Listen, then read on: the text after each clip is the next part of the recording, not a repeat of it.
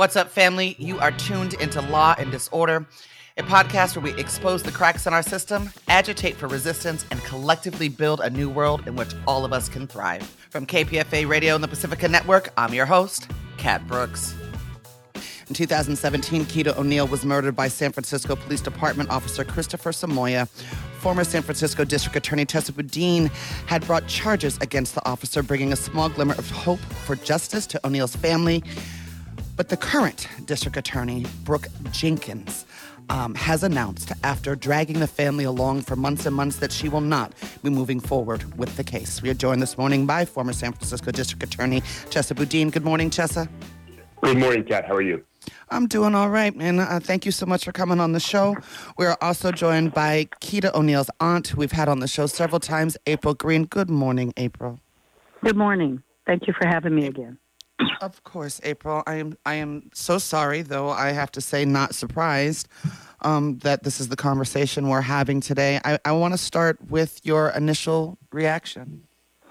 I shouldn't have been surprised. I was just really hoping and trying to believe that she would want to do the right thing in this situation. Very disappointed and just getting ready for this fight because I refuse to bow down to this. I am continuing to fight for my nephew's voice to be heard, not just his voice, because my nephew is gone. It's not just about him anymore. It's about the rest of our black and brown men and how they're interacting with the police and how the police is interacting with them and how they're being treated. Chesa Boudin, your reaction when you heard the news? Well, like April, I'm sorry to say I wasn't surprised. I think we all saw this coming, notwithstanding the very dishonest rhetoric about, her calling herself progressive. We all knew that she represented the most reactionary right-wing proto-fascist forces in the city, and it's really disgraceful to see her, bought and paid for by the police union and their lawyers, to see the unethical collaboration with the defense lawyers, to see the double standard in the way that the office under her leadership is treating cases involving police violence and treating all other cases. Her excuses for why she's doing this are dishonest. When I charged this case, we did it based on the facts, the exact same facts that led the police department to quickly fire this officer for violating their training and protocols, the exact same facts that led a judge to sign an arrest warrant that initiated this criminal case, and the exact same facts that led the city attorney to recommend that the city and county of San Francisco settle a multi-million-dollar lawsuit with Keita O'Neill's family. And it is absolutely crystal clear that Jenkins has been coordinating behind the scenes with the defense team to avoid a public hearing on the very disturbing facts of this case, which were captured by body camera. This is a case in which a police officer improperly and unlawfully shot and killed an unarmed man, a black man. And the fact that they're doing everything in their power to make sure that the public never even gets to see a public hearing where the evidence is presented to the court is a disgrace. Chesa, walk us through Jenkins' excuses for not pushing the case forward and why they are not legitimate, please.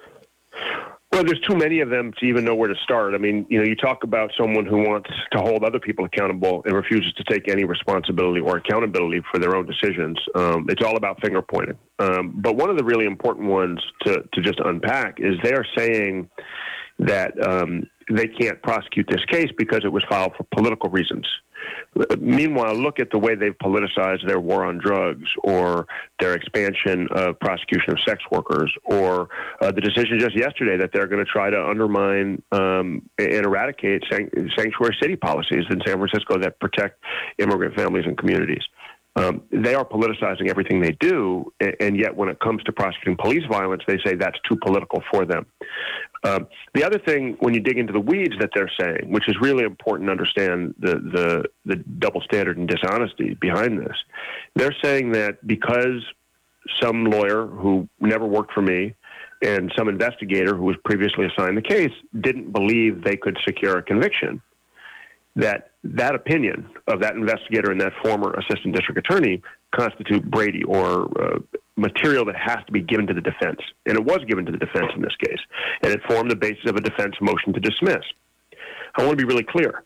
in almost every difficult case, whether it's a murder or a sexual assault or a domestic violence case where the survivor does not cooperate with prosecution, in almost every one of those difficult cases, you've got somebody on the DA's office team or the police department team who forms the opinion that it's going to be difficult to secure a conviction, who forms the opinion that without this piece of evidence or without that testimony, it may be difficult. Those opinions within the legal team working on the case are core work product. They're not evidence that constitutes discovery or Brady material. If they did, and if that's the standard that DA Jenkins' office is beginning to apply, first, not coincidentally, of course, in a case against a police officer who shot and killed an unarmed black man, then surely that same standard should apply to every other case the office prosecutes. But I can tell you it doesn't.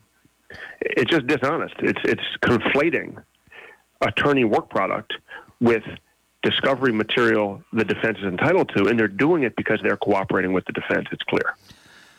April Green, Brooke Jenkins drugged this out for quite some time. I mean, one of the first conversations that you and I had was before the election even happened, right? When she had just been appointed into the seat. Do you think she ever had any intention of prosecuting this case?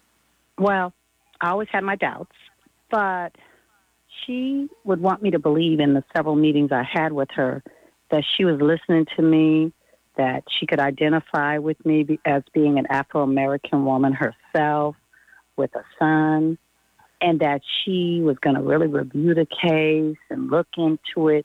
But then at the same time, all I would really hear is how she felt that Chesa did a dishonesty in the case and they were unraveling and had to relook at stuff he did because they didn't believe that he prosecuted correctly. So I've heard this from the very beginning. So I kept telling her that, it doesn't matter because I've been pegged as being a Chesa supporter is why I've been getting mistreated. Even recently at a rally where the mayor of San Francisco, Breed, was supporting Tyree, but not supporting her own being murdered in her own city by policemen, but standing by someone in another city and not even managing her own city, that I was yelled at as being a Chesa supporter. I'm a little confused. How is my nephew getting caught up in politics? This is a black man that was murdered. It doesn't matter if it was a green Martian from Mars who prosecuted that case. I would stand by that person. And I stood by Chesa because of him doing that. And he did the right thing. So, no, I had my doubts. I wanted to believe the truth. I shouldn't be surprised. But at this time, my attorney I have named Brian Ford, we forwarded a letter to the Attorney General. We told Brooke Jenkins that I want her to sit down on this case because of the media, people like you being in the pressure, being a voice for my family, has put the pressure to where she's decided that she should step down, and she should. Because I'm concerned even if she had the case that she wouldn't put her best effort into it. And it wouldn't even get a conviction if she doesn't present the correct evidence. So, no, I'm not. April, you mentioned that the fight isn't over. What does organizing moving forward look like for you and your family and the community that supports you? This Thursday, there is Black Lives Matter. And the Longshoremen event is happening in San Francisco. And I've been asked to speak at both. And my nephew's name will be mentioned, a part of it. And it's going to take their voices. It's going to take other voices. Attorney Rob Bonta needs to step in.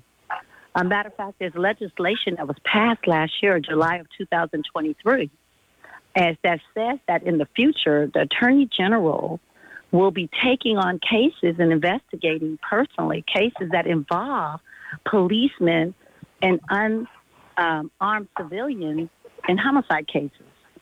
Even though that law passed in July of 2023, it doesn't say that he can't go back and open up old cases. But in my situation, my nephew's case has not been closed yet, dismissed. It's still alive and moving. So he really is the last hope. If not, we're looking to other options. We are treading down a line that a victim has never had to do before because the district attorney is supposed to represent the victim. So this is a first where the victim is going against the district attorney. And this is sad because they're supposed to be there. When you're going through and grieving with your family, they're supposed to be your support. And when Chesa was in office, we were side by side. I've always was involved. They always kept me in tune. And I always got the support I needed, and I'm not getting that anymore. Kat, if I could just add in for a second here. I mean, the other thing that's so sad and unethical about the way this is being handled is exactly what April was just pointing out, is the disrespect and the double standard when it comes to victims. They campaigned and led the recall by claiming we weren't doing enough for victims. And yet it turns out that this office only cares about certain victims. Maybe it's only white victims, or maybe it's only victims when police aren't involved in causing the harm.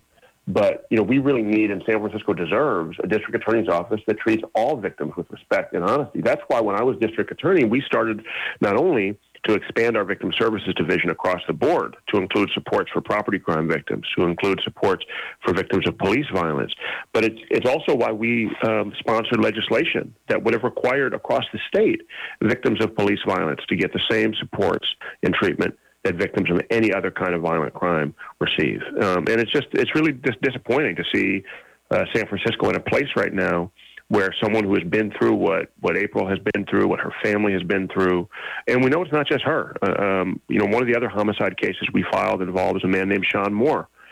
And just last week, his mother had an op-ed in the San Francisco Chronicle explaining the ways in which the DA's office is violating Marcy's law, is refusing to keep her informed, not even telling her which lawyer is assigned to the homicide case against the officer who shot and killed her son. It's disrespectful, it's disgraceful, and it violates California's constitutional protections for victims. Chesa, you and I had, a few conversations because I felt it was really important for community to understand, all of the steps it takes to get to a place where you can actually bring charges, against a police officer. We heard April mention Attorney General Rob Bonta. What legally would need to happen for him to be able to pick up these cases that Brooke Jenkins is saying she's not going to prosecute? The reality is the Attorney General of the state of California has the authority to substitute himself in to represent the people of the state in any case, civil or criminal, that's being prosecuted by, a local city attorney or district attorney or county council where the plaintiff is the people of the state of California. That's every criminal case that's in San Francisco. So all he would have to do is say, I'm taking over this case. But I want to be clear about how problematic the way Jenkins handled this is. I mean, she's not making it easy for him. She's not making it easy at all. She's coming out and saying all kinds of dishonest things about the case, about the way the case was filed, about the quality of the evidence. She's undermining his ability to successfully prosecute this case. So it's not just that she's threatening, saying she's going to dismiss on March 1st. It's that in the process, she's giving the defense things that they are never entitled to in other cases, that they never receive in other cases. She is publicly, taking a poo all over the case right before saying to somebody else, "Oh, here, do you want it?" And that's just not, it's not ethical, it's not appropriate, and it's not designed to get the Attorney General to take the case. It's designed to make sure that he doesn't take the case, but she can point the finger and say she tried and not take responsibility. See, now the difference with this case is I have the file because there was a civil before the criminal. Normally the criminal goes before the civil. So I have this entire file. So for her to do that is not accurate. Because just on the way the officer handled the gun, he violated policies. And just alone are the handling of that weapon when he used it. He was the only officer that was on the scene with a gun out and no other officer because there was no threat. Everybody else got the memo on the CAD that no weapon was involved. He acted on his own prejudice, his own by himself. So there are plenty of evidence here. There's other evidence here. So that is so inaccurate. A matter of fact, when I met with Jenkins, and she said to me, what makes this case unique, and these are from her words, that usually when officers come on the scene, they come gun ready together, guns out. In this scene, nobody had their gun out but him. Matter of fact, when it was over with, he still had his gun out. They had to take his gun. They had to sit him down in a car, and they sent somebody immediately to remove him. Thank God the training officer took his gun because he snapped. He could have started shooting other people. There is plenty of evidence in this case, and she admitted it to me herself. And now for her to get in the air and say the opposite is not true. So now I'm worried. Is they going to start tampering with the evidence and things start disappearing? Do they need to start subpoenaing the prior district attorney and the people that were involved with the case because evidence will come up missing? So he needs to really come in, the attorney general, investigate this department as well, not just take the case, because I'm concerned. Is there some corruption going on? Chesa, what does this signal, this kind of behavior by DA Brooke Jenkins, what does this signal to not just the San Francisco Police Department, but their association as well?